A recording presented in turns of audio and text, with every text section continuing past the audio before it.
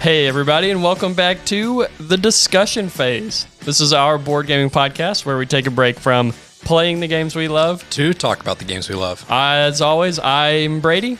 And I'm Matthew. And on today's episode, Matthew and I are going to be playing a little game of Eeny, Meeny, Miny, Mo while we discuss our favorite first player mechanisms in our favorite board games. Then hopefully we're going to have time in this episode for a little board game showdown throwdown later on between Arnak and Dune Imperium. As always, stick around and buckle up.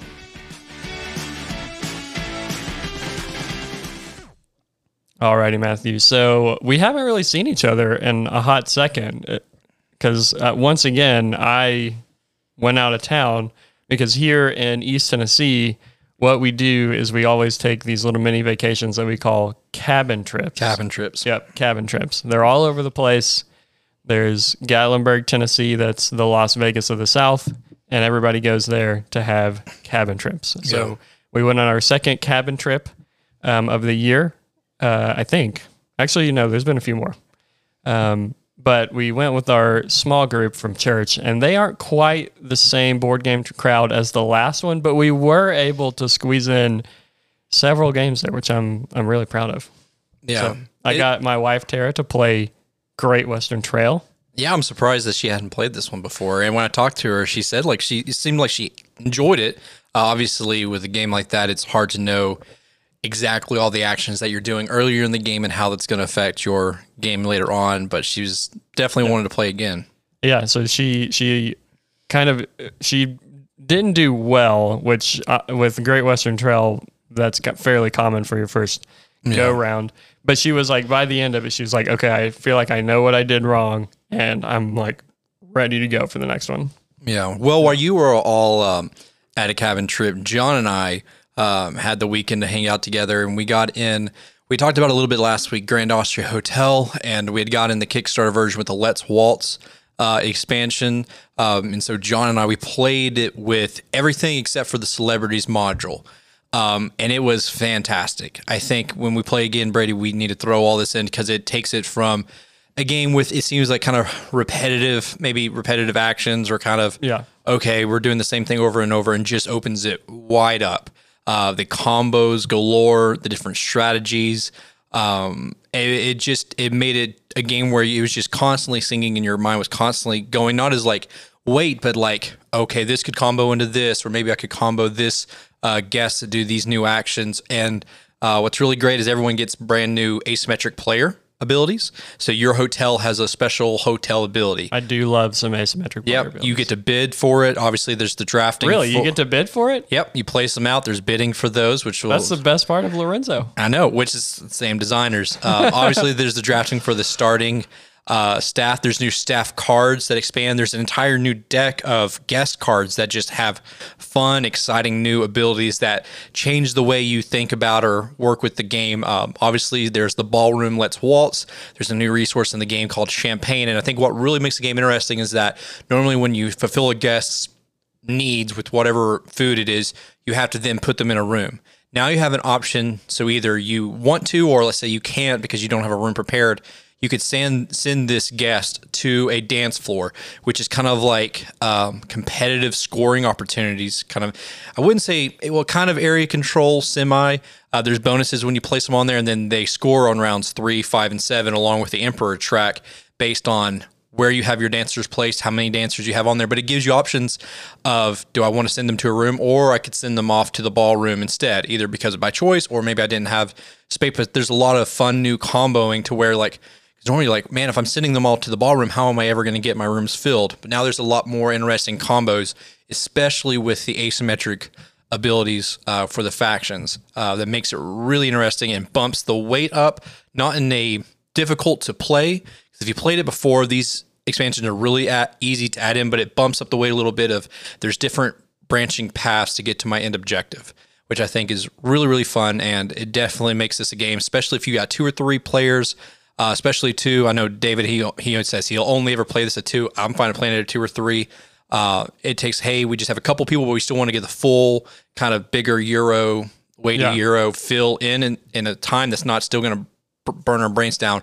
it's fantastic for that. Yeah. Speaking of 2-player games, Jacob and I had a chance to kind of bro it out a couple times with some 2-player games of Watergate and Lord of the Rings: The Confrontation, which right now... Which is one of my favorite 2-player games. Yeah, and both of them, I like both of them. I like Watergate a good bit more, I will say, but I'm on another one of my journeys, Matthew. You know how I go through these journeys, these cravings, where I'm trying to find another 2-player game that gives me the same just gut-wrenching tension as Watergate, and I haven't found it yet. So we tried Twilight Struggle. You weren't quite feeling that one as much. So that one, and I can't quite explain what it is. I think it's like a simplistic elegance to the game, to like Watergate. And I don't necessarily, for a while I was looking at Star Wars Rebellion. I'm still waiting for you to buy it so we can play it. Yeah, that one I looked at that one for a while, and that one may be a Christmas present later on down the road if I'm still feeling it. But that one still feels a little too big and sprawling. Like, I don't know that I would call that one elegant. So when you look at 2-player games, because I know some people who specifically, they want 2-player games, but also they want a shorter, compact game, 30, 45 minutes. I feel like for me, though, I've been really getting a lot more enjoyment out of these hour and a half, 2 hour, like full game experience, but with just 2 players. Because like, hey, here's a full game experience that you love, but with 2 players, it's a lot snappier. Yeah. And I'm starting to realize, I think I enjoy those as much. Yeah, or I'm not maybe necessarily a little more opposed to that time frame. I don't necessarily.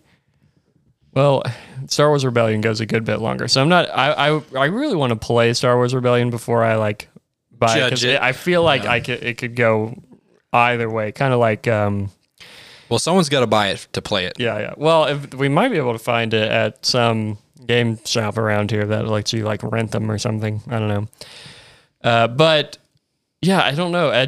Watergate has this tension where I just feel at any moment that I can lose the game. Oh, one thing I thought of is that both Lord of the Rings: The Confrontation and Watergate are objective-based 2-player games instead of victory point-based 2-player games. And I think that adds a lot of tension to the game, because I like in Watergate, sometimes you can look at the board and you can go, okay, well, Brady is clearly ahead here. And that's kind of what happened on a couple of our games. Spoiler alert for with me and Jacob. But at any point during that game, or at no point during that game, do I feel like I have the game in the bag. I feel like I could lose it at any second. And in fact, there was one game in particular where I thought I had the game in the bag. I was like, oh yeah, there is nothing Jacob can do to stop me winning on this next turn. And then boom, he did it. And then like a couple turns later, I'm like, all right, now I finally worked my way back up here. And now there's really nothing he can do. And then boom, he pulled it out again. And I ended up winning that game, but I felt like I was just on the edge of losing it the whole time. Well, isn't this also the same criticism, though, that you give for Root? Because Root, there is no set rounds. There is an overall objective. It's victory points. Yeah, but what if we said, instead of victory points, we just call them forced favor? Well, and you're moving up favor. Because the thing is, Watergate, you do have, like, they're not called points, but like you do have disc, and if you accumulate enough of those discs, let's say if you're the press, essentially those are kind of like victory points, and if you meet the victory point condition, the thing is, they're not those victory points like, hey, I got more victory points than you. The victory points are essentially just counters to do you hit the end game trigger. Yeah, I guess so. I guess what I mean is that's true. You could probably associate the Nixon's little counters as victory points. But the thing, I guess, the other objective is the press, and all they have to do is connect to people. So that is like totally not victory points. And the same with the Lord of the Rings: The Confrontation. So there is no victory points in that game. You just have to get, Frodo to the Shire or whatever. And so, or find and kill. Yeah, Frodo. Yeah. Because like in Twilight Struggle, if one person has like 20 points or whatever, that you feel like you've just lost, and there's like very little chance of like coming back from that. So yeah. Yeah, I think, but definitely between, if we're just looking at those two, Lord of the Rings Confrontation has if I was to sit down and had to choose one, that's the one I'd pick. Because I love the fact that 100% at the start of the game what cards are in your opponent's hand. Yes. The thing is, I've every time we play Watergate, there's always at least one point in it where I get so frustrated because I feel like I have a strategy, I have a plan, I know what I want to do. I think I know what kind of my opponent is generally wanting to do, but the cards I draw are just for whatever happens, that hand just all seemed vastly inferior to your opponents, just by the luck of the draw. Yeah. Well, here's the thing, though. I thought about that, and that does happen. And you're like, well, man, this hand is crap. I'm not going to be able to do much. But guess what that means? Because it's card draw. It means that the next hand is probably going to be a lot better. And so you just kind of have to realize that and go, okay, I just have to kind of survive for this hand. I might not make much progress, but I just don't want to lose a lot of progress. And so then you just have to save up for that next hand. The game just keeps going like deeper and deeper for me as I have played both sides more and more, and I like have basically memorized every card in both decks. And like I'm sitting there going, okay, he hasn't played this card, this card, this card, or this card yet. So I have to play in anticipation for those cards until he's played those cards. And there's like a few just very pivotal cards in both decks that you have to be playing with those in mind the whole time. And it's beautiful. It's beautiful. Yeah. So.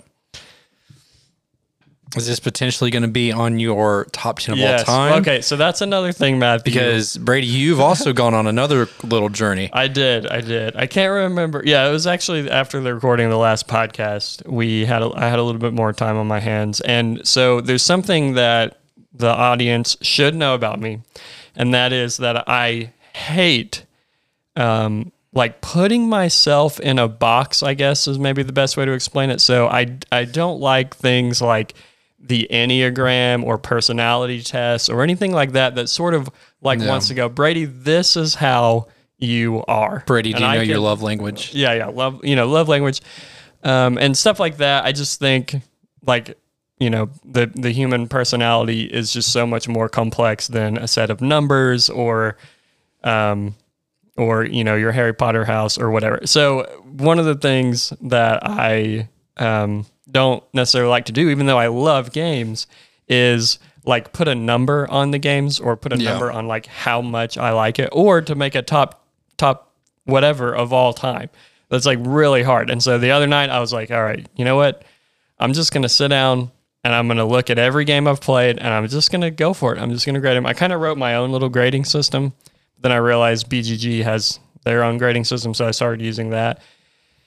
And so I've played about 230 something games. Different games. Yep. And I have two and only two perfect 10s. I'm not going to spoil anything yet until we get to like our top 50 of all time, whenever we eventually do that. I think we're going to try to do that towards the end of the year, even though that's kind of like right now. So I had two perfect 10s. I had like two 9.75s.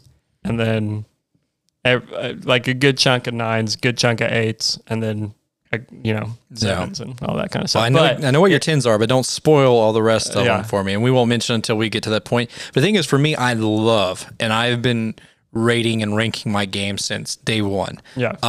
Because I loved keeping track. Like, even before we all started using the BG stats, I was just going into BG and logging my plays there, ranking the games, putting in my expansions that I have for them. Because that way, like, hey, when it's time to get rid of a game or call some games, I can look, what are the games that haven't been played and what are the games that are on the bottom of my ranking that I don't care about as much. It did awaken me to how many, like, okay games that I had. You know what I'm saying? Seven to me is kind of that's okay, right in the middle. Okay, and that is probably my biggest clump of games are right in that 7 mark. Those are the ones that should be on the chopping block. Like if they're not in, the ones below the 7 are the ones that are on my chopping block. Those are the ones that you just don't buy in the first place. But I feel like the 7s are the ones you try and you're like, these are okay, and maybe they'll stick around for a little while, but eventually those are going to be ousted. Yeah. Well, the thing is, I remember, we talked about the very beginning of the year, some of our goals for the year as far as gaming, and mine was to once I hit 100, keep my collection at a clean, solid 100. 100. Keep it real. Dollar bill, ice in my veins. So right now, my collection, when you're including Kickstarters and games that I've already pre-ordered, is sitting at 113. Oh man, 13 have got to go. Yeah, and I think when we started, the year is close to around 90. So I do think you're spot on. I think 100 is just such a solid, well-rounded number for a game collection. Yeah. Well, I know our premise was at the very beginning of the year, are you really going to get 100 different games played in 1 year? And, actually I was a little surprised because so far, at least for me, if we're looking at kind of at our board game stats, right now I'm sitting at 332 plays. I think I may have missed some recently, but that is comprised of 150 different games. So obviously those aren't all mine or from my collection. 63 of them have been my copies of games, or at least I guess it's like games that I own, maybe something like that. But I know I've at least by the way it's keeping track, 150 different games. So I definitely think that's reasonable to say 100 games, or if you even wanted to go all the way up to say 150. But I think I wouldn't say we've been crazy, like going over the top, like how many games we play. But, we're fairly active and consistent with playing games. I know we love getting in new games to play. But I think we have like a decent backlog. That, I mean, you have like you just text us 6 or 7. You have like 6 or 7 games that we want to play. And yeah, it's amazing. These people just keep coming out with new games, and we can't catch up. Well, I actually have a really interesting thought on that. I was watching Board Game Co.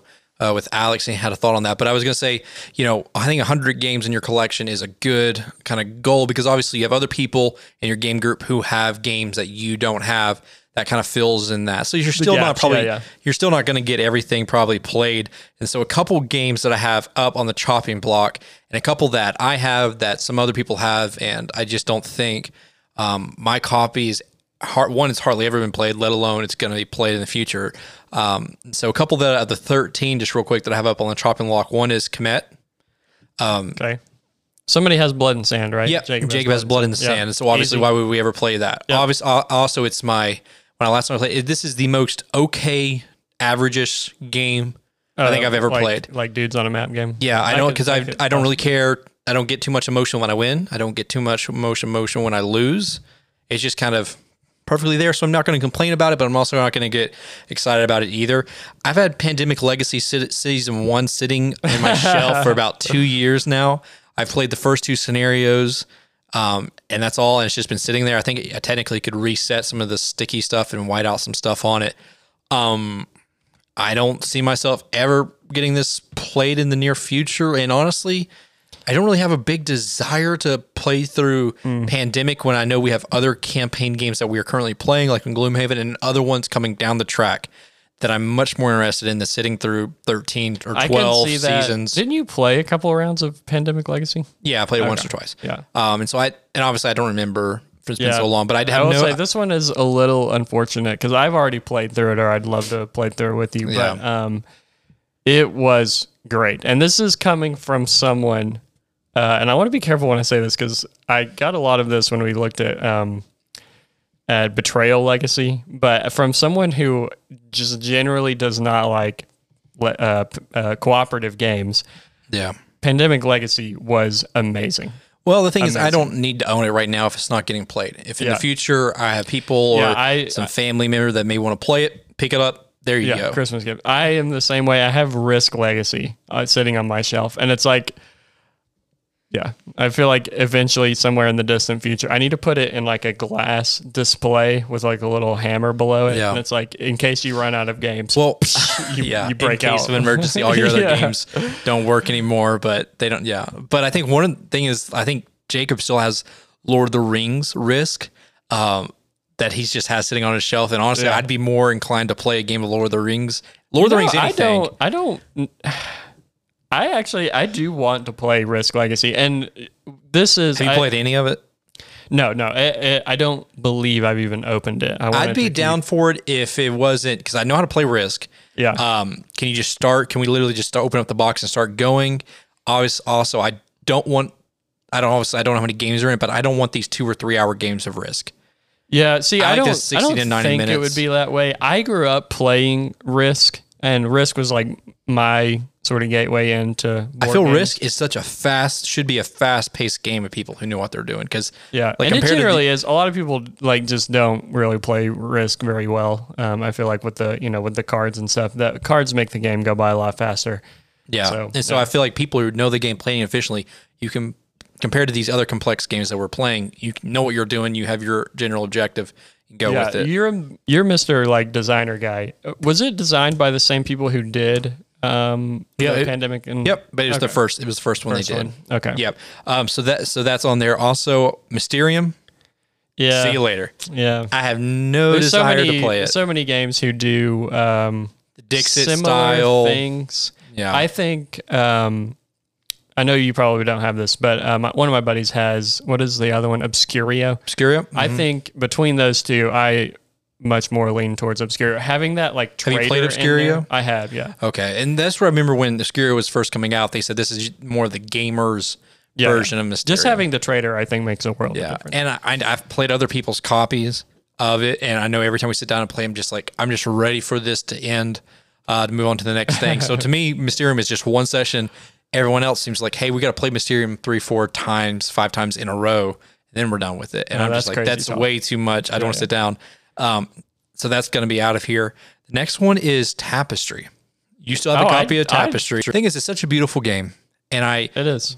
I don't want anyone here. I don't want anyone throwing, Matthew, you have a bias towards designers or bias towards expensive games you spend money on, because I want to love this game. Everything about this game, outside of the balance, makes me want to play it and wants to get all the expansions for it, from the components to the art to the design to the concept to the theme, everything. City building, engine building, tracks, give it to me, right? But the balance is enough to just make you want to slam your head into a wall and just hope it kills you. Yeah, so I did. Did you get the news? I am the no. Well, the plots and ploys. I do have that. So I am the like champion around here for Tapestry. And I think that makes me sound like I just love and adore the game. I just like it a lot more than you guys do, because you all just like have a disdain for the game. And so whenever we graded, or whenever I was going through my grading, I think I scored Tapestry around an 8. I think it was like a 7. I think it was a 7.75. You're out of your mind, Brady. And I like the game. Because here's the thing. When you are over there scoring 400 points playing this, and people want to knock on me for playing the same strategy, Tapestry is a game to where no matter what faction you are, you can at least go for at least 90% of the same strategy every single game you play, regardless of faction. Which, hey, that's cool. But like the player interaction is so, normally I like my Euros, minimal player interaction. But the thing with Tapestry, there's nothing stopping you from just playing the same game over and over and over. And we could all identify, hey, Brady's going after this, or hey, Jacob or John or Steven is going after this, but there's nothing we can do. I know Steven, that's one of his big complaints, at least I hear him mention a lot, is there's no, other than going and getting those monuments first, there's nothing you can do to really get in the way of your opponents a little bit to give yourself an edge. And I love it. I love that there's nothing you can do to mess me up. But the thing is, like, at least like there's no variability in it, because even a game that may not be super interactive, they may have like a common card market that you can interact with, or even a game like Rajas of the Ganges. It's not a super in your face, but there are some worker placement spots you can go in, or you can pick up some tiles, or maybe you go to a spot along the river. It's not crippling your opponent. It's not making them, oh, I can't win now, but it's at least forcing your opponent to at least think a little bit about what they're doing or prioritize stuff. This is but so that's on, it's on the chopping block. We'll just have to agree to disagree on this one. You own a copy of it. I don't need a copy of it. There's not really a reason, because I have the expansions and whatnot. Yeah. The other one is going to be Merchant's Cove. This is going to join the group of Kickstarters, high hopes, low payout from it. This is actually one of the first Kickstarters I got. It's cool in theory. You just recently got it too, right? Like a few months ago. It's early part of the year. It was the first of the year. Oh, really? Back in January. Oh, I guess you had been sitting on it. We played it a few months ago. I know. It was back in March, Brady. It's 6-7 months ago. Time has passed you by. Not that long ago. But it's a cool in concept. It's asymmetric. It's lighter asymmetric. It's like it plays on either some deck building, some like Some different, like, I know there's one faction where it's kind of like a potion explosion type thing with yeah. marbles. I have to say, this is one thing I'm going to say about this. And I love the dice tower. I have a little shrine up in my room of Tom Vassell. They were how would be hyped his name. this game up. But they put Merchant's Cove on their recent Christmas advanced strategy list. Oh, I saw that video, but I haven't watched it yet on Advanced YouTube. strategy list, and next to like that's on no. Mars. So Merchant's Cove was next to like on Mars, and I was like, "What is going on?" The only right now? way you could possibly say this is advanced is just that It's asymmetric. Like, you have to learn. that, and then just everything in the kitchen sink. It's like, hey, a fork isn't complicated, a knife or a spoon or whatever else, a spatula. You know, those are easy to understand. But when you have 500 forks and spatulas and knives in one box, it gets really convoluted and it's non-intuitive. And and this is a game I will say is finicky. I mean, there's not a lot of depth outside of like you would never want to play this game, at least for me. And maybe I'm just okay different with this one. But the only reason I would ever want to play this is to play a different faction, and you play it once for a faction, and that's done. And so the only replayability comes with 47 factions in the base box. But the thing is, we got that all in. There's a bunch of extra factions too. Like there's a dragon rider where you're farming these little dragon eggs and stuff too. That I have. We just haven't opened up. And there's an Oracle too, which is kind of a roll and write puzzle type faction where you actually have dice and you have puzzles on a dry erase board and you have little bones that you throw in a cup and see which side they land on for bonuses. She's like a little witch woman. But it is a very fun concept. It's a cool concept. It's just outside of the artwork and the asymmetric, there's not a lot of interesting depth or the gameplay really isn't that interesting. The problem with this, even in a casual crowd, not the advanced strategy crowd, you have to teach everyone these different factions, so the rules teach not only do hard. you have to learn them, but it's like, okay, I'm going to teach yours, give me 10 minutes. Okay, now I'm going to teach yours, give me 10 minutes. That is a nightmare. It's not like, that is a terrible concept. And it's not like Root where you have to know what the other players' factions are doing. You don't need to know what your opponent's doing, but you still have to sit there for 40, 50 minutes because I have to teach you everyone individual factions. I really have no desire to play anymore. Next one up on there is Tiny Epic Tactics. I think I've mentioned this one before. It's another Tiny Epic Games, and it's I no desire for the tiny games can just get the heck out. If I see a tiny game, it's like. I just don't understand why, because actually when you unfold it and you get all your cards, because it's tiny in a box, but you have all these cards and everything that takes up a ton of room on the table. This is one that I fully agree Tiny Epic Galaxies, and even the Galaxies Dark Edition or whatnot. I will say that one was actually really interesting, some cool mechanics in it. If you're wanting to at least find one Tiny Epic game that you would probably enjoy, you need to look at that one to at least say I have one in my collection, or maybe, I mean, the thing is they are nice and tiny. Put it in your backpack. Keep it in your car. This is something that I do fully agree with Tom Vassell on. And he has, I think, Tiny Epic Galaxies, but it's big. So I think they did make a big edition. They made a big edition. I think specifically for him. They put it in a box because he this is a one of one edition. Yeah, one of one. Like I think I've talked about this on the podcast before, but I got Tiny Epic Dinosaurs, picked up one of the dinosaurs, and snapped its leg off, and I just can't handle it. Like, that's ridiculous. I don't need a game, the box to be 3 times bigger than Gloomhaven, right? That's in excess, but I don't need it to be so tiny that it compromises the ability to play the game either. Yeah. And then also sacrificing. Then I'm just going to mention a couple other ones that I'm not going to go into detail. Megaland. We've never played that. Yeah, Terra Below, which is Tremors, the board game. Super finicky. Not really that interesting. Legacy of Dragonholt, which is I've never even heard of this one. It's a it's half role playing, has choose your own adventure type game with a level. So it's a choose your own adventure game, but you create a character, you level up your character by doing things in it. Kind of like your game right now. Your app. It's like that. What's the app you've been playing? Sorcery. Yep. It's essentially, imagine that, but in board game form. Okay. So you have all these books for different adventures, but you also have a book for the actual town itself. You have a map, you have mystery items, you have an objective, you have characters that you level up, gain ability and items. I'll give it to you if you want. You can play it solo or with when you and Tara have a date nights. Okay. Listen, I'll give this game to you, Brady. I'm glad you're looking out for our relationship. Honestly, the game's really cool. I'm just not in the situation where I guess I technically could play it by myself, but I got video games for that. And so I think it'd be perfect for you and a spouse playing it together. So I'll give that one to you next time I have an ability to pick it up. But those are the games that are on the chopping block, they are leaving the collection. I'll either any of the guys listening, if y'all want to pick these up, I'll give it to you, or I'll give you the friends and family discount. The rest I'm going to put online to sell. I don't know where my collection is, but I might have to give a chopping block update. I have managed to get rid of a couple of them. But. Yeah.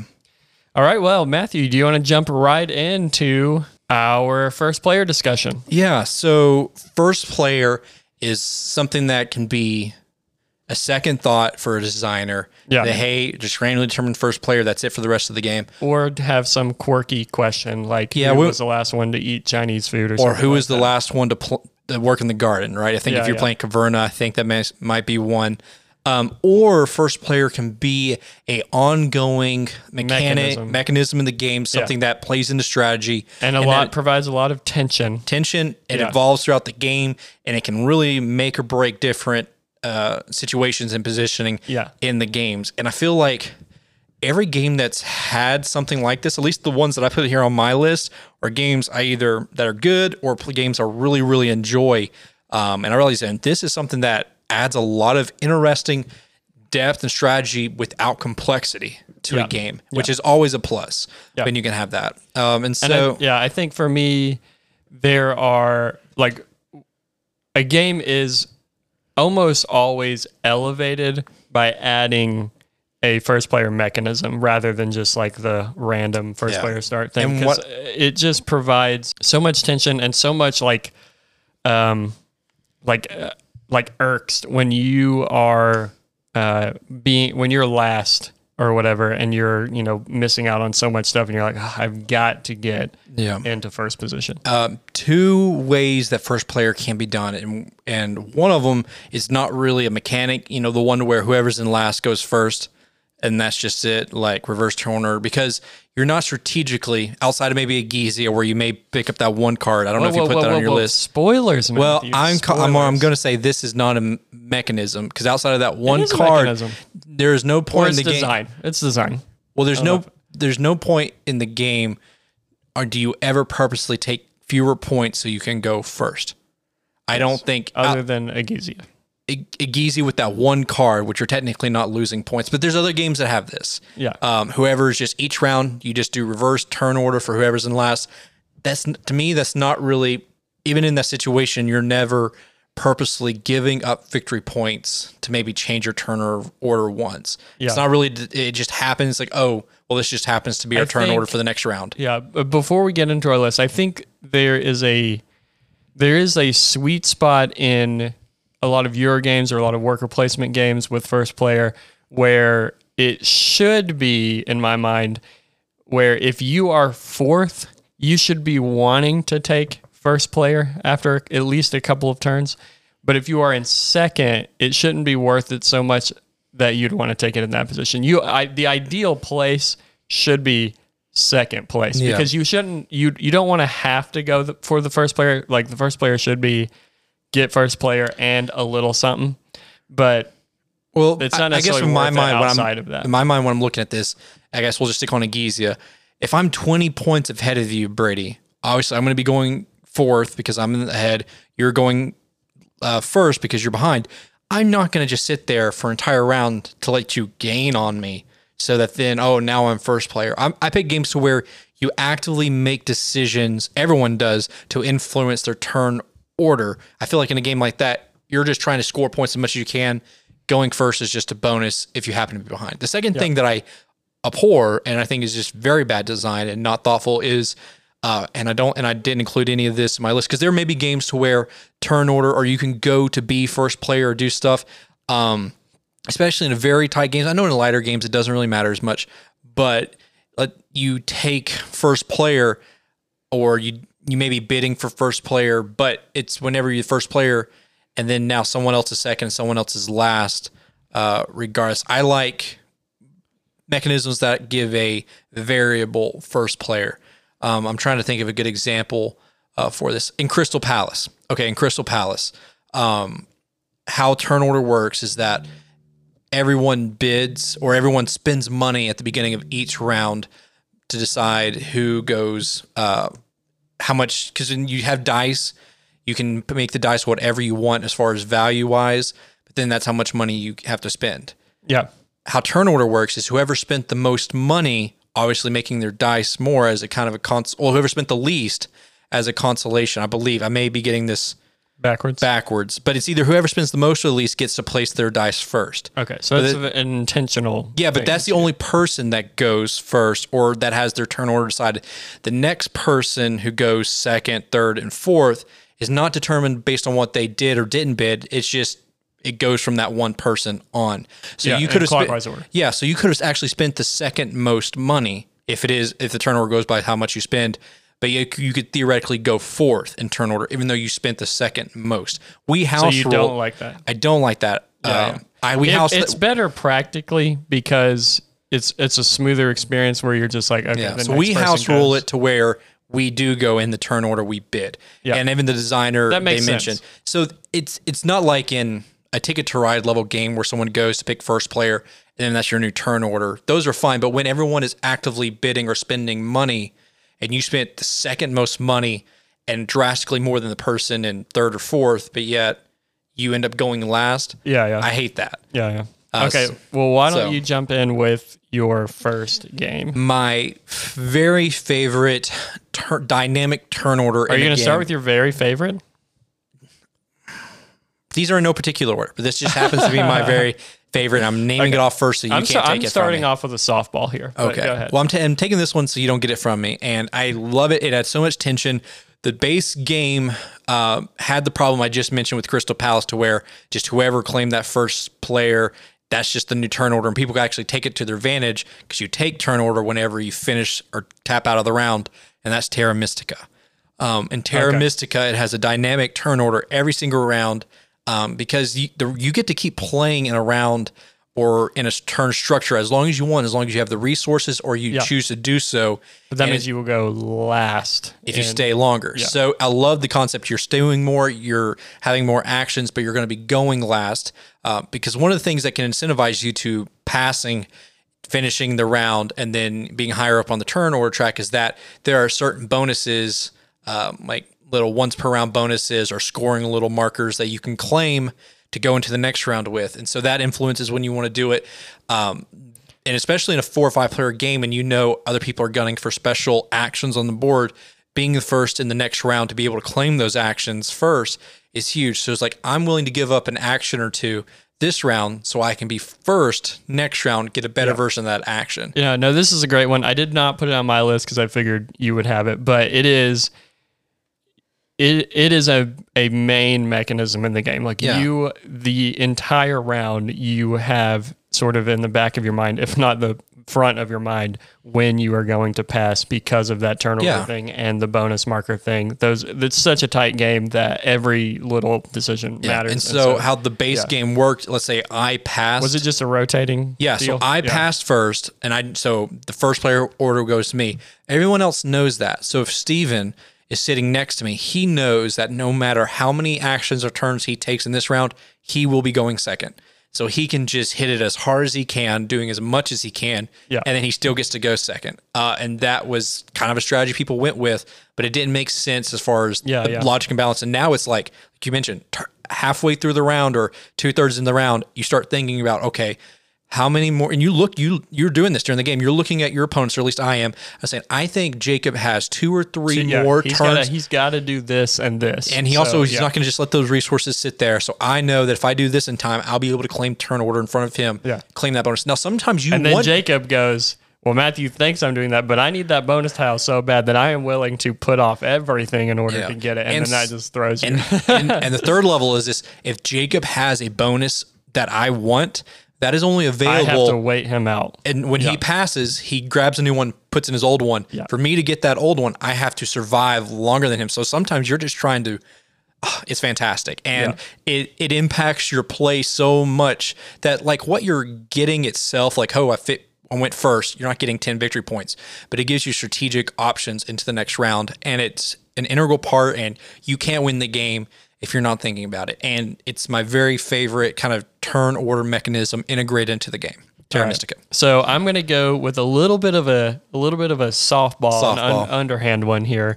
And this is a game that I played this weekend. And it just kind of, the first player mechanism was very pleasant. It almost kind of gave me the idea for this topic in the first place, because I was just like, oh, this is like pretty unique, but pretty simple. And that is in Azul. So do you remember how the first player works in Azul? Yeah, the first player goes to whoever claims from the middle first. From the middle first, yes. And also, some people don't play it right. That first player tile actually goes into your negative point row. Yes. Okay. Yeah. So, and so I think this is just a beautifully elegant mechanism. Usually the first person to, dig into that pool, it gets like a pretty good benefit. Like they usually get like 4 or 5 tiles to like fill up a bottom row or something. And so that's pretty good. And usually if you play it right, well worth that -1 point. And the -1 point is usually well worth just being able to go first on the next round, because usually there's at least like one tile that has like 3 of the same tiles in it at least, and so you kind of want to be able to claim those later on. But yeah, this one's just super elegant, and it's one of them where they could have easily done like the rotating first player. Oh yeah, thing, very easily. But they just added this, and I think it's so much more interesting. So yeah. It is more interesting. I guess for me, I always go for what is the best selection of tiles first. And then if it just happens to be first player tiles included with that, then so be it. I don't think I ever really, at least for me, the way I play. You never really like go for first player in that game. You're never like, and first player is not the most crucial thing ever or whatever. But yeah, I just think this one is one that could have easily been. Yeah, because you don't know what's going to come out the next round. Yeah, but it's different and it's unique. Mm-hmm, yeah. So I can't really think of another one that's like similar to Azul. Yeah, and normally the first player, I mean, the only way you would ever get that as a first player if you literally just grab that in the middle, because each round starts with that's the only thing. Yeah, in the middle. Mm-hmm. And so normally the first or second player is never picking it up. It usually goes like almost all the way around at least once before somebody dips their toes in the middle section. So yep, that's Azul. Very good. Very good. So my number 2, and I think this is way up on my list of really interesting mechanisms for first player, and it's one that you're constantly, at least when I'm playing it, thinking about what am I doing and what is this going to cost me, and am I spending too much for my turn order, and that is in brass. Brass, your turn order... some heavy boys. Yeah, brass, the turn order is reverse of how much you spend. And kind of with the concept of, if you're spending, because you can take a lot of debt early on in the game, you can spend a lot of money for really big actions, but if whoever spends the most money is going to go last, second most money, second to last, and so it's not like, it doesn't kind of, spent the most money, you're going to go last and then go around from there. It's everyone is seated based on the money they spent. But it's something that you're constantly thinking about and looking at, and how much money can I spend and still not spend as much as my opponent, because sometimes going first can be really, really advantageous in brass, and you're constantly, when I'm playing it, looking at the stacks and how much have I spent, how much can I afford to spend, because what's really nice is that if you can actually strategize this to where one round you spend like Big Daddy Warbucks, right? Mm-hmm. Yeah. You spend all of it, now you're going to go last. But the way you can strategize this to give yourself an advantage is, now I'm going last, but then I will purposely make sure I spend the least, so I will go first in the next round. So you almost get 2 back-to-back turns. Oh, yeah. By going last, and then strategize it to where you spend the least, maybe take a little bit less, but getting back-to-back actions in brass can be huge. And I love trying to vie for that little combo within turn order, which I think is fantastic and adds a lot. I wouldn't say as much tension, because obviously you can choose how much you want to spend, but it gives a little weight to your strategy. Yeah. Sure. And so it's fantastic. So that's my number 2, brass, Birmingham specifically. Okay.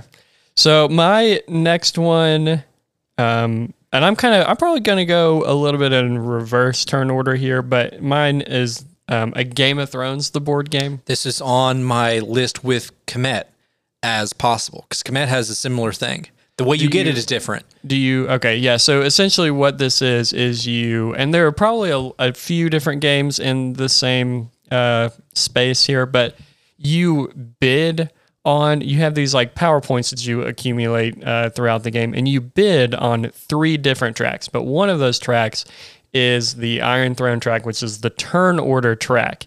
And it's pretty huge in a Game of Thrones, the board game, because number one, the turn order track also breaks every ties in the game except for combat. And so if you that's the first track you bid on, and the next 2 tracks you bid on. Well, more than that, Brady, and you correct me if I'm wrong, it's whoever wins the Iron Throne, they seed. They get to determine the order for the factions, don't they? No, it's just the next ones. See, that's where I was getting confused, because there's another ability where you can break ties, then you're able to adjust it. Because a lot of times, a lot of people will just bid 0. Right? Yeah. So they break every other die. So they don't necessarily seed it. But if, like, let's say I bid 3, you bid 2, and then everybody else bids 0, then yes, I would determine. And a lot of times, at least if you're playing a full game, there's at least 3 people or so that don't bid anything, because you lose your money and you may be in the last anyways. And I was noted that on my list as an honorable mention. Komet does something similar to that. Is whoever is in last for victory points, they get to determine turn order for everybody. Okay, yeah.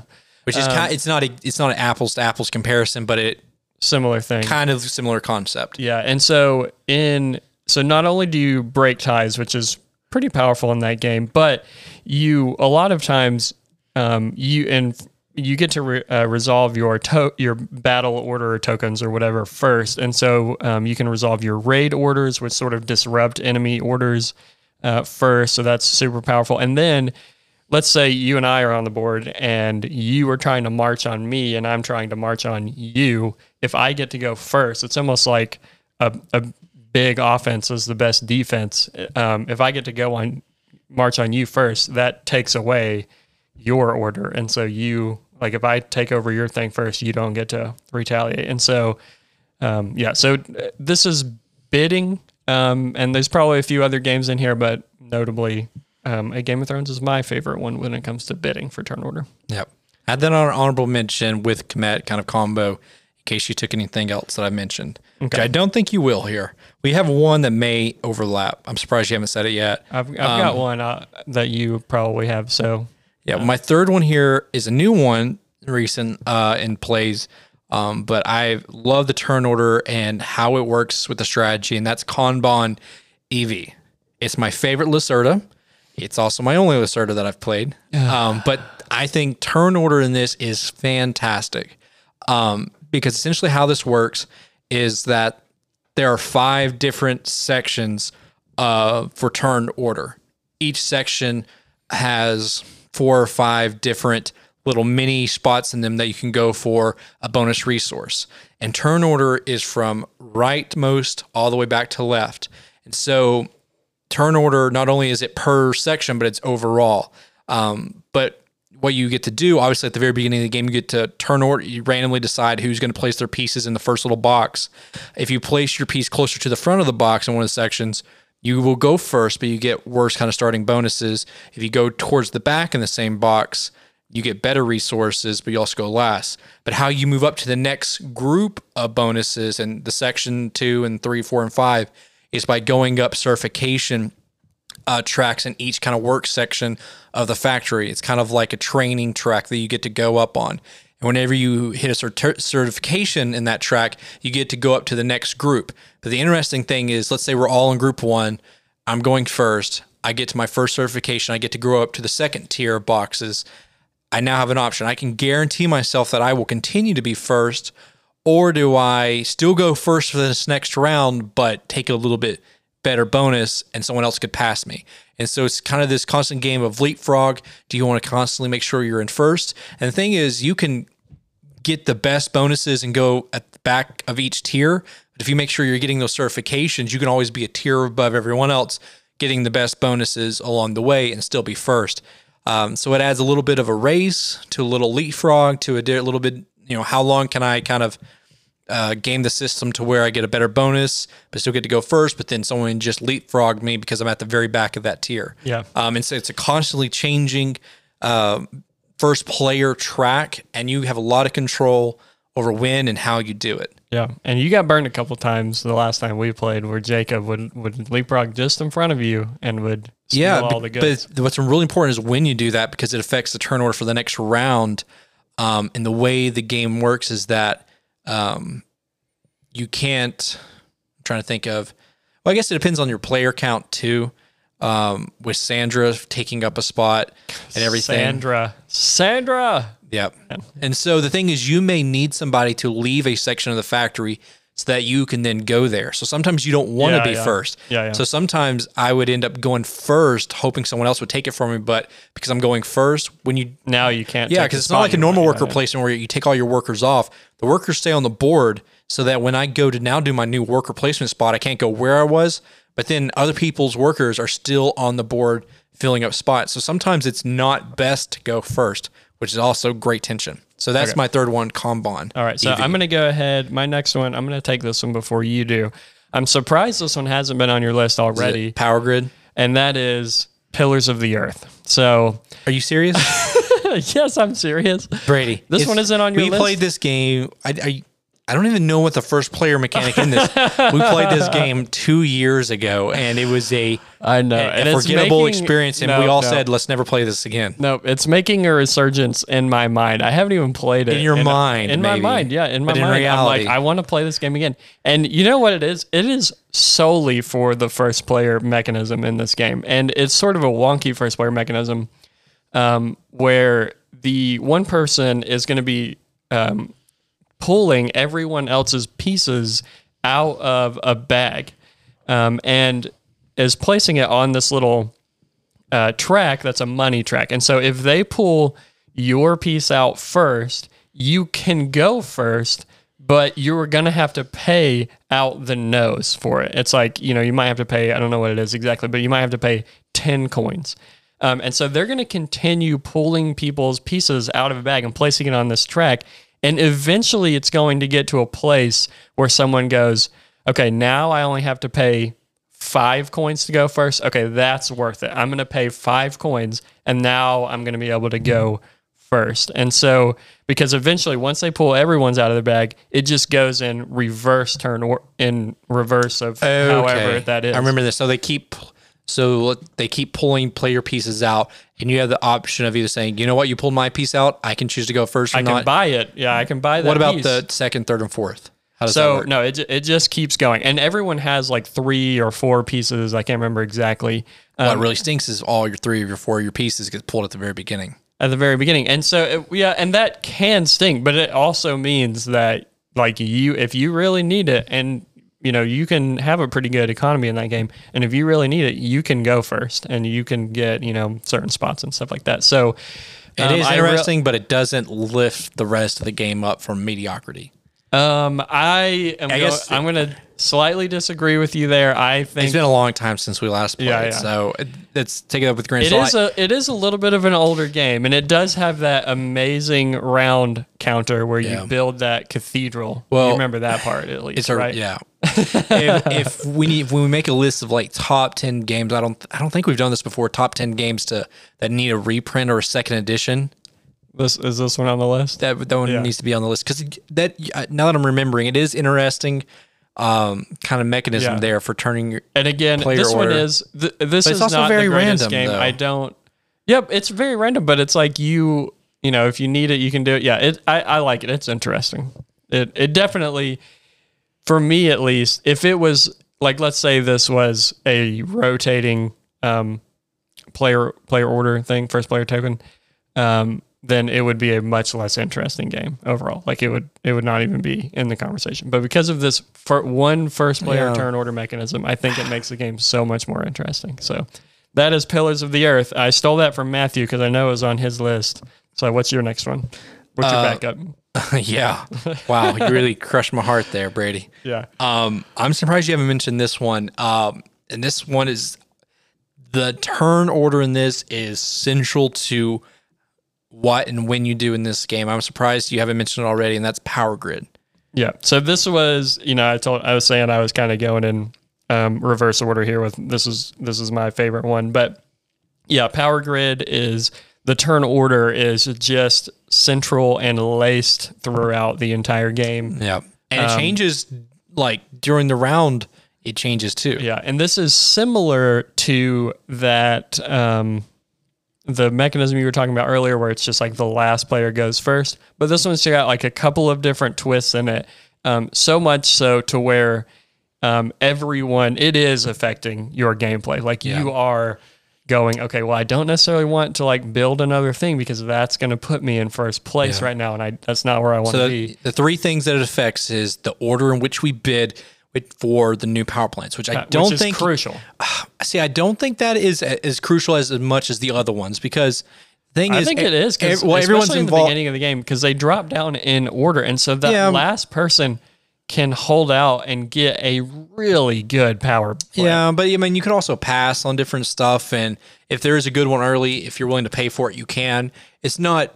I mean, it's important, but it's not. I don't think as important as the other ones because the other one, which I think is second most, is buying resources, especially if you're playing in a higher player count game, which we mentioned previously in the games we love at particular player counts. I love this at 6 players, but that resource market was tight, which I think has made the game even better. And so vying for, first/last to buy. And what we mean by that is if you are in first place, you buy the resources last, and the market in Power Grid is very thematic. It is, with the more demand of a certain resource, the more expensive it is. So, if Matthew is in last and buys oil first, he gets it for $1 a pop, where once everybody buys it, I have to pay $5 a pop. And that can make or break you from being able to do stuff. Yeah. And then the third most important is the order in which you actually buy your power plants. Because this isn't a game, your cities that your power plants can power. Because this isn't where this is huge too. Yeah, because it isn't like where, you do one city, then you do one city, and then you do one city, and they get back to me. When someone does their city action, it is all or nothing. Yeah. So someone can just completely cut you off. Yeah. And so someone could literally be saving up just a buku's amount of money and just literally lay a track of cities that they now claim that just cuts you off. So to me, like having turn order, and what I loved about a 6-player game is because it was kind of split off. Like I wasn't worried about you in our 6-player game going ahead of me because I knew that you couldn't. Yeah, you're on the other side. You're on the side of the map. Yeah, but I also needed to worry about. I think Steven was the one, or Jacob were right next to me. But I was still watching you because what you did might influence them on the other side. So like you were touching Steven on one side, I was touching Steven on the other one. So I wasn't worried about your turn order, but your turn order in relation to Steven may affect what he was doing with me. So like being able to go first and grab. Because sometimes you don't go for the cheapest cities. You go for the cities that give you positions later on that cut off your opponent, and then you can kind of get them in the back. Positions that are like relatively cheap for you, but would be like ridiculously expensive for your opponent. Sometimes you do it in a way, at least in my mind, I'm making a move that intimidates them from committing. There's like that's too rich for my blood. They're not going to commit. Yeah. So like go sometimes hard. They're so desperate that they do, and they're like, I'm getting in there. And then you're like, man, I should have done something different. Yeah. And I love this game so much at the 6-player count. Yeah. Because it still played. Which is funny because if you were to say that with a bunch of elite Eurogamer people, they would be like, "What do you mean?" Like no one says they like Power Grid at 6 players. Well, first off, it's a what would you class this? Is it a medium weight Euro? A high medium weight. I wouldn't say it's heavy, but it's mid, maybe in the mid heavy, maybe we're just talking about 3.5 weight deal. Let's see. Yeah, pull it up. Keep talking. I may say my guess it's around the 3.5 ish. 3.5. Maybe 3.25. Yeah, I'm maybe going 3.2. 3.25. Check it out. But the game length is relatively the same at the higher player count because the game in condition of when you power this number of cities, that ends the game. But that changes in a 6-player count, so the game length is the same. But I think the tension that it adds for the market, the bidding, and also turn order just ramped all those things up. It's 3.27.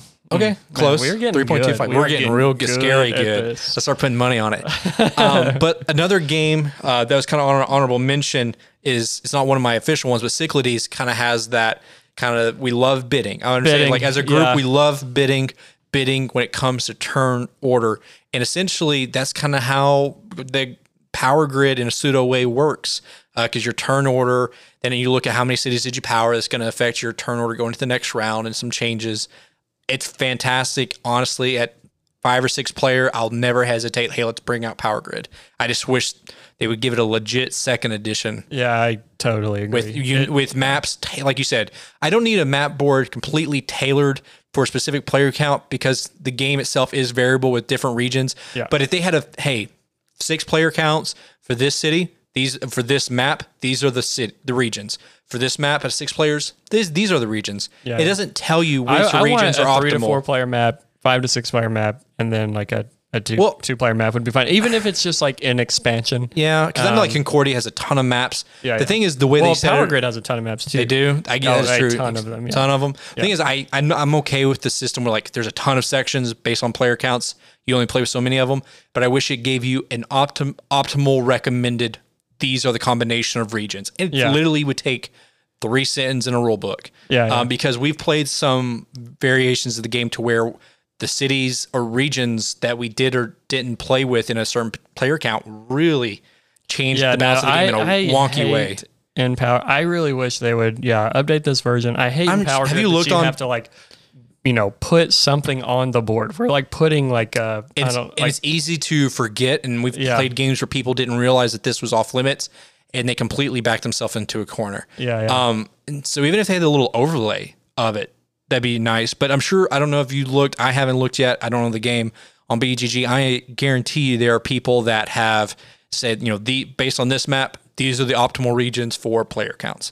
That if that's not out there, I would be completely shocked. So we definitely need to look at that next time before we play. But Power Grid, I think, it's integral to how you play the game. So that's my choice. This is, how do you say this? Is it Friedman and Fries? Friedman and Fries? Yeah. Friedman, we need a new edition of this game. Has he made any other games? Can you click on his name real quick? Yeah. Oh no, I think he's a pretty well-known designer. I can't think off the top of my head. Click on it and then look at his. Then you scroll down to his top games, and then you click on that. And notable games. He did that 504 project. Oh yeah. There's like 504 different games you could make with these components. I think essentially was the concept of the game. And like people could design their own little mini games with the components they have in this one board game. I don't know that one didn't fly super well, but all right. So that was yours. Yep. Power Grid. That was my number 4. So that was my number 1. I'm just gonna finish off with a little bit of a softball, but this is like the standard worker placement one. I have like just Lords of Waterdeep on here, or another one that's a little more interesting is Viticulture. Oh my gosh, if we were making a list of worst player order games, this would be number 1. Nothing makes me more frustrated than the same person going first every single season. Wait, no, and the same person doesn't go first in every single season. Does the turn order change per season?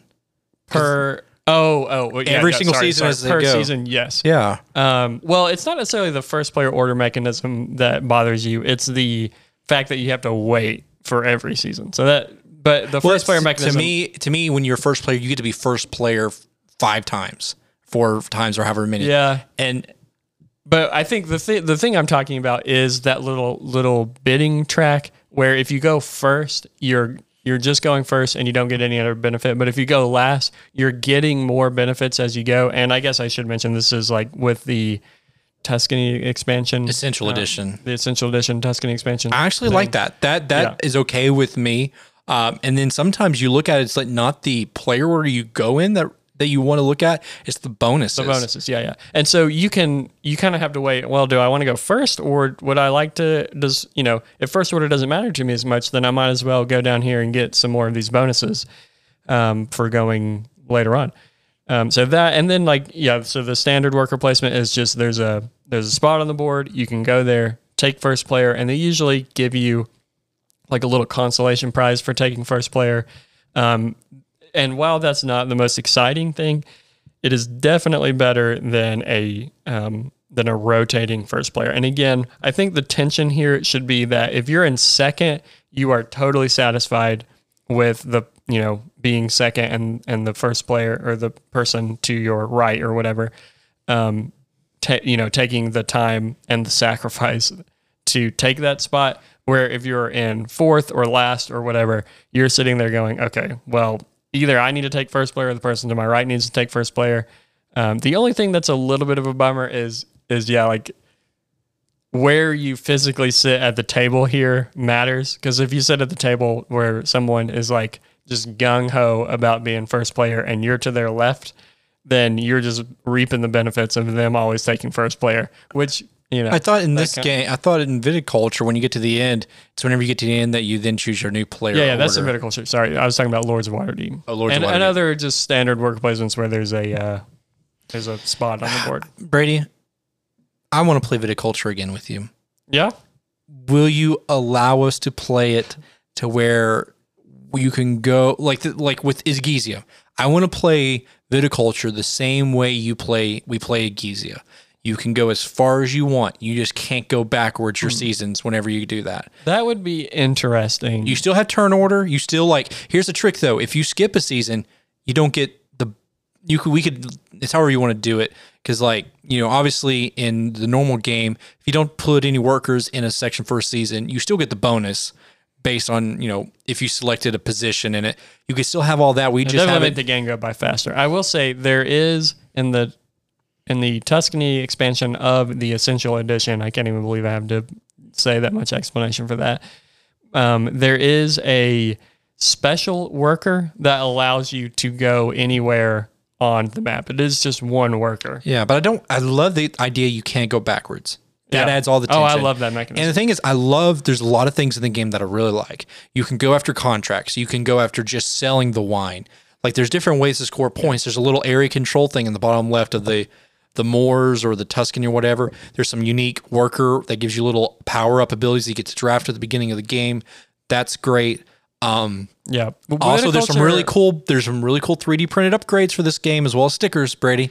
Well, I have the player marker official wine bottles. I know, but I'm talking about awesome. So I'm talking about the buildings. So the guy who I got all my root. Well, the buildings are wooden and they're shaped. Yep. They're so great. the option for that is really detailed stickers you can place on all those. Oh my gosh, Brady, Matthew, they look fantastic. Stickers. I love stickers put on your meeples and these buildings because it brings it to life. I don't know if you looked at them. Go through McDonald's and get a little Happy Meal, and you can get a little toys you can put stickers on. I don't know. Listen, these guys, they get on my case so much for wanting to put stickers on just plain meeples, but it adds more details. And everything we do, we love adding immersion into our games. I like when they are screen printed, and I wish they were screen printed, but they're not. Well, some of the ones in the Tuscany expansion are screen printed. But I'm talking about the buildings. Yeah. Not screen printed. Not screen printed. I'm send you a link. They look really good. They're not goofy. The added immersion. You can identify these buildings a lot easier, more than just the very generic shape of them. But the stickers, that is true. Some of them do look very. They look similar. Yeah, stickers. The small cellar has a small door, and the large cellar has a slightly. These stickers make them look different, and they identify. And I've actually read online there's a lot of. Because some of those, when we play, the buildings don't seem to serve a lot of purpose, but I've read online people honing on to different strategies with certain buildings. So the thing is, I want to like this game more. I want to play it more. It's just that is the one thing. Would you at least one time to see how it goes? Just take that restriction off. If it gets you to play viticulture, I'm down. So. But I'm thinking honestly, I don't want to play a game if it messes it up. But do you think that would break any of the rules or concepts of the game? Well, other than you're breaking the rules of time and space thematically, I'm sitting here in spring and you're leapfrogging over into winter. But I feel the only reason that's in the game is to help keep players on pace and to quote unquote guide them on what they should do. Yes, I do think it is very annoying in the game that someone more or less has to be the pacemaker and go, hey everybody, we're in summer. Do you want to do anything in summer? Do you want to do anything in summer? Are you passing in summer? Okay, now we're in spring. All right. Could you just imagine the tension though, Brady, and how gut-wrenching it would feel that you didn't optimize your rotation of wine and your cards to where you have to spend a lot of time at the very beginning in spring getting resources while other people already have their engines going, leaping down to winter and fall and getting all those juicy spots because you, as a manager of your vineyard, have failed to optimize your production. I did not bend the will of time and space to make sure that I went into. It could just literally all fall apart. It's worth a shot. But I think it could add some really cool tension. And if it works, we could just send a little email to Stonemeyer. Say, hey, we have an official variant that you can package in with your game, put our names on it, and give us a little royalty. Yeah. Yeah, I don't know if that's going to happen. All right. Well, I think that's going to kind of wrap out for our first player mechanisms. I think we definitely had some really great games that implemented this various different ways. Obviously, there's games that don't do it very well. But the thing is, kind of, we have a little announcement of something we're bringing in. Because, we're also talking about, let us know what you're thinking. What are your thoughts on these different games we're reviewing? There's a well-known, not so well-known secret that you and I are old men for our age, and we are not good at the social medias. We're very old. If you all only heard us, how much we rant and rave over TikTok. Oh man, TikTok is adding adding years to my age. Well, the thing is, it's not like we don't know what's going on. The thing is, because we know what's going on, it drives us crazy. Yeah. Like, obviously, the most famous TikToker is Charli D'Amelio, and her family is having a reality TV show that Matthew is Kardashian very excited style. About. Yeah. Well, so we decided just to troll Brady because we know how much TikTok drives him crazy. And so we in our group chat and stuff, we're posting videos of these trailers for the new show coming out, trying to hype it up, talk about how we're excited, how this is so much better than shows Brady loves and stuff. And so it was literally driving the man mad. Yes. And so, we probably famously say, if you want to join the discussion, join in on Instagram and all of that stuff, but we don't do the greatest job of doing that. But we do want to, and we actually have like a group me between the guys where we talk about. We're definitely a lot better with chatting and like direct communication. Yes. And so where do we go to find that, Matthew? Into the dark web. No. Okay. We go to Discord. Okay, Discord. Yeah, so Discord is a great place, and we want to have a section on Discord. What do you call these channels on Discord? Yeah. And other podcasts have done this. It seems to work really well. We may be in some other podcasts. We won't talk too much about that, but we want to create a discussion phase Discord where we hear from you guys about your thoughts on the episode and the topic. What are some of the games from your have your favorite first player mechanism in that? We're gonna in just a minute, we're going to throw down on some. Yeah. And a lot of the other guys in our group are real deep in the sauce on the Discord for board gaming related stuff and stuff. So they're really big and active, and they want to get more involved with it. After every episode, we have to put up with that. Yeah. And then John is the youngest one of us. And when I say the youngest, he's 24. He's 24. And so he's just a year or two younger than us. And so I tell him he needs to be our official social media manager, our media manager. So John is thankfully working on this. Shout out to John. He's been up at Discord and stuff. So one of the things we're going to get talking about, Brady loves doing head-to-heads. What game is killing another game? I don't know why we have to live in this finite reality. Hey, you're the one that's got games on the chopping block right now. I don't know what you're talking about. Games kill games. You know what I'm saying? Okay. And I just heard you talk for 5 minutes about not putting yourself in a box, Brady. Yeah. So there's room for both of these games, but the game. These got a lot of attention in 2020, especially like the first part of 2021 when people were giving out their awards for 2020. Yeah, one might think these were the only two games that came out in 2020 because they were on every list. These were considered all the way from family games to heavy strategy games to best artwork, best new designers, you name it, game of the year lists all across the board gaming influencer sphere. And that is Ruins of Arnak and Dune Imperium. We said that backwards. Spoiler alert, but we're going to talk about these two games compared. But what are your thoughts on this? Well, first off, these two games are very eerily similar. But like I said, both of them came out in 2020. They both have a very similar complexity rating. I think Dune Imperium has a 2.96, Arnak has a 2.86.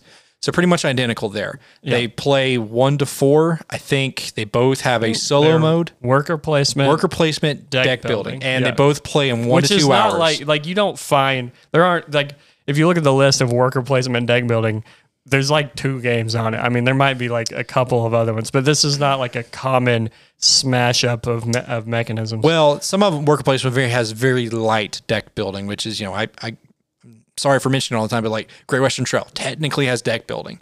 It's not I wouldn't call it worker placement. It's rondel. You place your worker along the rondel, but it's not very deep mechanical deck building. It's very, very simplistic.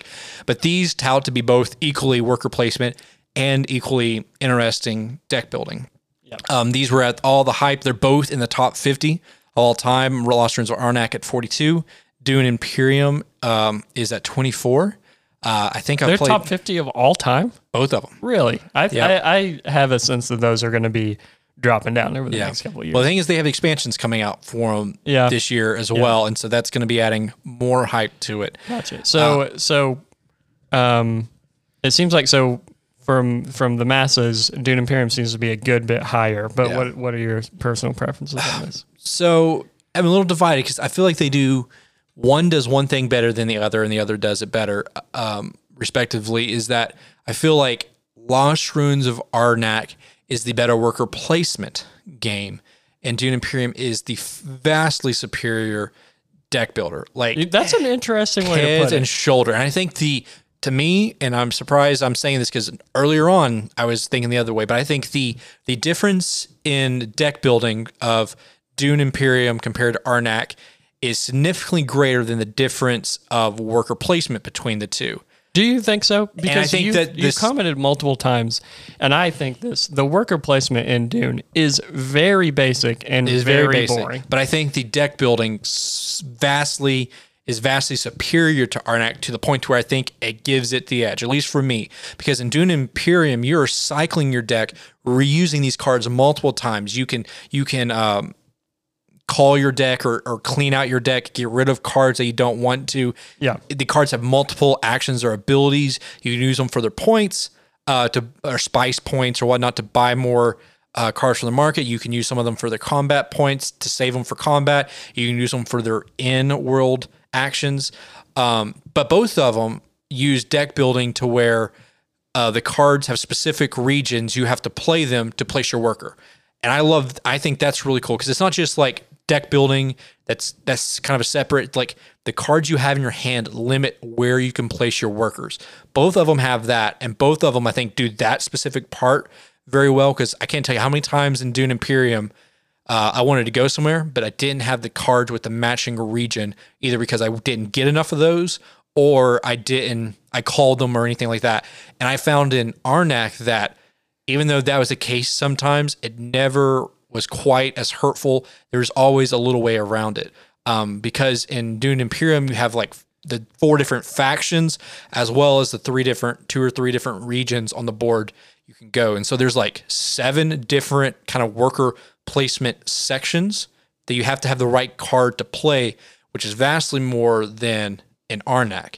And so sometimes you have to really curtail your strategy for what cards I'm putting in my hand so that I can go do actions. And I think that pain and that, man, I didn't get the right card or I haven't focused on the right cards to let me go do these actions. Even though the actions are basic, I do think the actions are a lot more straightforward, a lot more basic.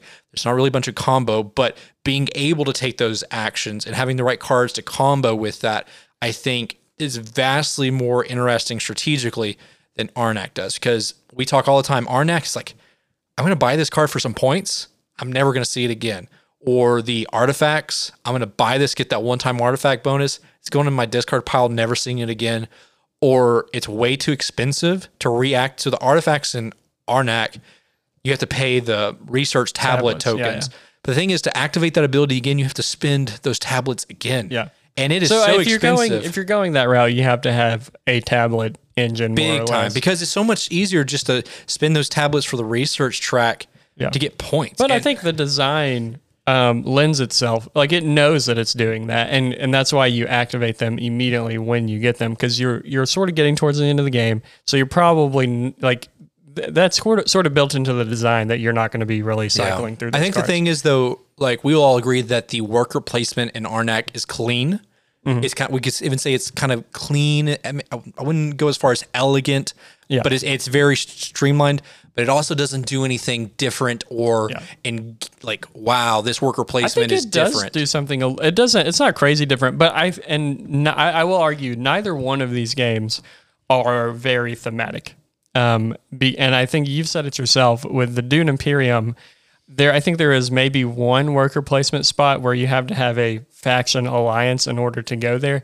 And you've said, and I totally agree with you, that I think it would have been so much more interesting if you had at least one per faction. You had you had one per faction or something where those alliances meant a little more. And because that theme is so interesting. I mean, it's sort of like Game of Thrones where the factions are just, at each other's throats or whatever. They're constantly, flip-flopping and whatnot. And so, but that is like none of that shows up in the game of Dune Imperium. Yeah. I don't know how much the expansion is going to be adding to that, because I know the expansion changes up some worker placement spots on there. But I watched Dune Imperium, the movie, Brady. Yes. And it was and is phenomenal. It is a work of art. Yeah. And diving into the lore and the mythology and the world and the IP and the setting of Dune through the books and the movies and the show the Bene Gesserit show on HBO that's going to be coming up, and learning the depth. So then let me ask you, with the themelessness that comes in. I disagree. Imperium. I think Dune Imperium is more thematic than Lost Ruins of Arnak, because when you understand the Fremen bond and the Bene Gesserit and how all these different factors, because what I love about Dune Imperium's cards is that if you go after cards that have similar factions on them, like there are cards you can get that are have more of a tendency to the Bene Gesserit or to the Fremen or whoever, but then those cards can combo. Like if you have this class or house type card in play, you get an extra little bonus if you play the secondary card. But it's just like a matchy game, and it doesn't, like, you could put a ton of different themes on that are like, faction related. But Dune Imperium also came out with asymmetrical player abilities from the get-go, which Lost Ruins of Arnak did not do. Yeah, that's true, but they are not very exciting. I will say that. I mean, I will agree, but they do a kind of affect when you play, because I think the cards have a signet ring on it. Yeah. And it does affect when you play those to get those abilities to trigger stuff. They're not game breaking, because I think the Arnak asymmetrical leaders, everyone from the region is like, they're game breaking, but everyone's is equally game breaking. Dune isn't that, like, and I kind of like that. Like a Marco Polo type stuff. Marco Polo, where you feel like, oh my goodness, like this is broken. They could have ramped that up. I do think they could have ramped up the asymmetrical, because one of them, I believe, just gives you a coin, which is super lame. Yeah, or one of them just kind of gives you some extra spice. So that could have been more interesting. I don't know if the expansion adds some of that different stuff, but I know the expansion adds different worker placements, different types of units. Because the thing is, what Dune does have combat in it, and also Dune does have variable win conditions, and it is fairly interesting combat. Like, I don't know that I've seen it in a lot of other games, but you can, there's cards that add you combat points to them. And the combat has a good bit of tension, and like that's where the majority of your victory points are coming from. Yeah, and I guess that also, I've mentioned before, my frustration is sometimes the second place is just vastly inferior to the first place. Yeah, so you could commit a lot and not. Yeah, and so that it usually is like, hey, I'm going to let these two fools duke it out. I'm going to save my resources to the next round, which I guess can be part of the strategy, right, with it. But I know the last game we played, I went with like, hey, I'm just going to go a real hard deck building strategy. I did win one battle, but I went really hard deck building, getting the Spice Must Flow victory point cards, and I won that way. Yeah, and so I do appreciate that. Here's the thing. I'm going to throw this out there. And if you disagree with me, I'm sorry, you're a crazy person. But the production value is vastly superior. I agree. In Arnak. I think the board... it has some of the best artwork I have ever seen in a board game. And the fact that, like... Dripping. Yes. That every, like, monster tile is unique. Where, like, most board games would have just every card is unique. The only thing in that game that is the same on any part of that board is the icons, which by their very nature should be the same. And Mr. Stickers over here, it comes with stickers to put on your little your books and stuff. Hey, you know what else got a few points right there at least. Yeah, but you know what also you can get on Etsy? The same company that makes all the stuff for viticulture and all these other stuff. You can get realistic adventurer stickers to place on your non-screen printed meeples. And they look fantastic. That would be cool whenever we get the eventual expansion pack. I think for me, And I will say, as a major caveat, while Dune, well, I will say real quick, there is a upgraded deluxe components set that did come with Dune. Where is that deluxe It's component in Seattle. set? Oh, okay. It's been stuck in a... And when was it supposed to be here?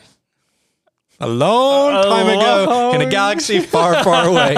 Yeah. John so are there I'm they're thinking quasi yes, in an alternate reality. Somewhere in our imagination there are deluxe upgraded Willy pieces. Wonka type imagination. Yeah. But John has been keeping an eye. But what's crazy is that in theory, the expansion for Dune Imperium could arrive at John's doorstep before the deluxe components from the base game. Those deluxe components are never coming. They are. You know that those got things ripped are off. never coming. But they do. They do exist. They are real. Yeah. You can also, because I don't know how many people have gotten them. You can go on Etsy and you can actually get really nice people making their own custom 3D printed upgraded components for Dune. But I will say the artwork on the cards I'm okay with. They could have been a little bit better. It pulls from the movie, which I appreciate. But it's not like stills. It's not stills. Nothing will make me not want to play a game. They're faster than artist movie composite renders inspired from the movie. You can still tell it's the actors, but it is clearly art. Not just stills. It looks but the board. It looks like they legitimately took movie stills and then like put some sort of like Instagram filter over them to make them look like. Brady, no. It's better than that, Brady. It's better than that. And there's also There's also a lot of cards that don't have stuff from the movie, but inspired from the clothing, the style of the movie is on the artwork. Yeah. And it is no surprise. It is no shock to anybody that I loathe, for the most part, space themed games. I don't know why.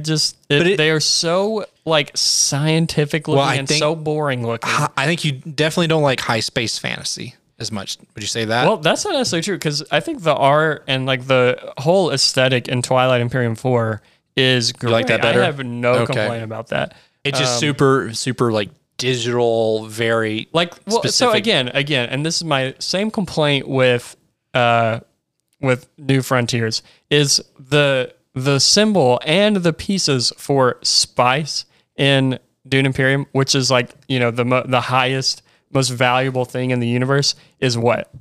An orange hexagon. Are you kidding me? This is the most valuable stuff, and it is an orange hexagon. You can't tell me you can come up with something better than that. And the Solaris are just gray spheres. But you know what you can get? You can get stickers to put on those, Brady. They exist. And they do make them a little bit better. I know, but that like I don't know what is up with space games and hexagons, but it just you can upgrade those resources. You can get metal credit coins. You can also get, you know, like the spice bags that I have from Marco Polo. You can also get those type bags, but have orange in it, and you can use those as bags of spice. That's what I'm saying. That's like, cool. It would be so cool to just have, and you don't even like. I'm not even. It doesn't even need to be those like super deluxe components. Just like come up with a little wooden piece that looks like a bag with, you know, spice coming out of it. But the board is so flat. Yes. So boring. Yes, thank you. The tracks themselves are flat and boring. They work. They're practical. They're clean. But it just looks. It doesn't. There's so much.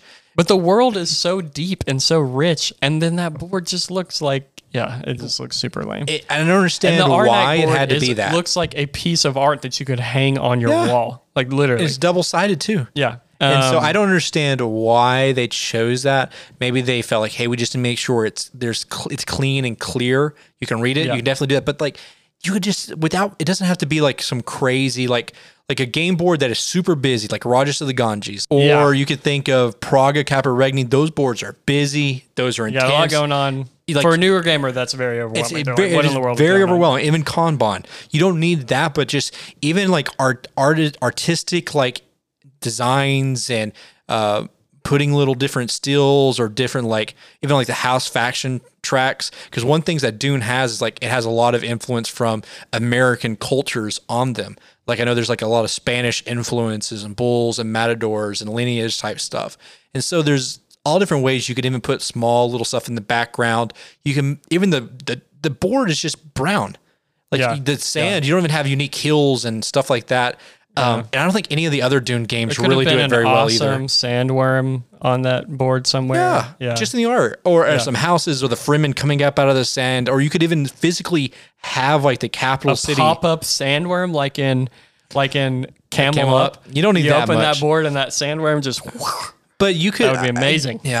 You could so have easily had the map of Dune in the middle, have the cities and the landscape and the different regions, and even labeled them maybe a little bit with like, hey, this is a reference points for this, just for the fans. Yeah. But so I won't say that, but that doesn't make it a bad game though, Brady. It doesn't. It makes it less enticing, it draws me in less. Yeah. So I guess we've ranted and raved about it. So ultimately, you are on team Dune Imperium. Ultimately, I am on team Arnak. And I cannot wait for I neither one of these games are like way up there for me. I think a lot of people can debate over whether or not 2020 was a great year for board gaming. I think we lost a lot of things. Like so much stuff got pushed. So much stuff got pushed, and I think these sort of came out and shined because there really wasn't a whole lot else coming out at the time. I know that may or may not be a hot take, but I am looking forward to the expansions to both of these games and seeing kind of where that ends up putting them after a couple of years. So let us know in that Discord channel. Yeah. Are you on Team Arnak or Team Dune Imperium? Yeah. And I need some help on Team Arnak because as far as I'm concerned, or as far as I know, I think everybody in our group. I don't know what Jacob. I can't remember what Jacob's preference was. Well, he owns Arnak. He does not own Dune Imperium, so he might be on my side. Yeah, he may be on your side, but I don't think, from what I've looked at, other than asymmetrical player abilities, a new research track, I don't think it really changes much with the deck building. So I think the deck building, for the most part, is going to be the same. Yeah. And like I said, I think the deck building in Dune is so vastly superior that it edges out the insufficiencies maybe with the worker placement. But I think the worker placement is what they're trying to bump up a little bit, I think, with the expansion. I like the card mechanisms in Arnak. I don't know that I would go so far as to call it deck building. I think that's why people are dissatisfied with it, is because they go, oh, we have deck building. And I think it's more hand management. You may be right with that. I think it kind of set itself up for failure a little bit there. Yeah, you just don't feel like your deck of cards are live and it's unique and you're using them. You just don't feel like you're using them. Because like a good strategy in Arnak is to literally get your deck down to a single hand of cards. Because it's the only way you can use them. Yeah, and to be able to you have a single hand of really great cards and you're just using them over and over again. That's like a totally viable strategy. There's no way to cycle your cards. And the only way there are some cards that you can like spend to permanently get rid of, but they're not very optimal for like how much you have to pay for them. Yeah. And I guess that's the letdown. I love the theme though. The theme, the resources, the base game production value is all great. And I love, you have to tier your way up to the more difficult sections on the map for worker placement. I think that's all great. But I don't see anything, at least in these new expansions, that's going to be putting it above Dune.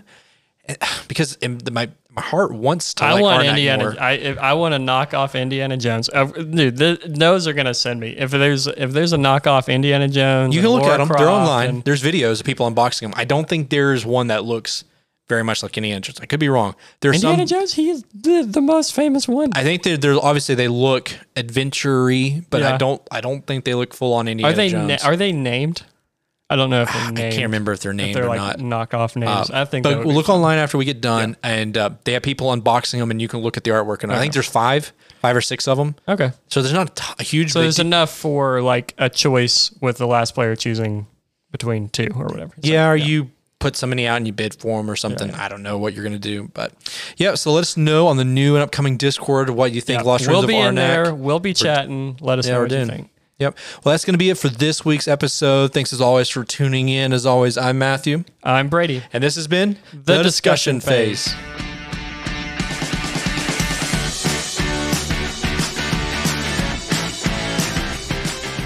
Thank you for tuning into this week's episode of The Discussion Phase. If you enjoyed our content and like to hear more, make sure to tune back every week for new episodes. You can also join us on our newly created Discord channel and talk with us directly in our group. Let us know what you think of these different topics and discussions. You can still follow us on Instagram at The Discussion Phase for new posts and playthroughs and reviews, or you can always send us an Instagram and let us know what you're thinking. Thanks, everybody.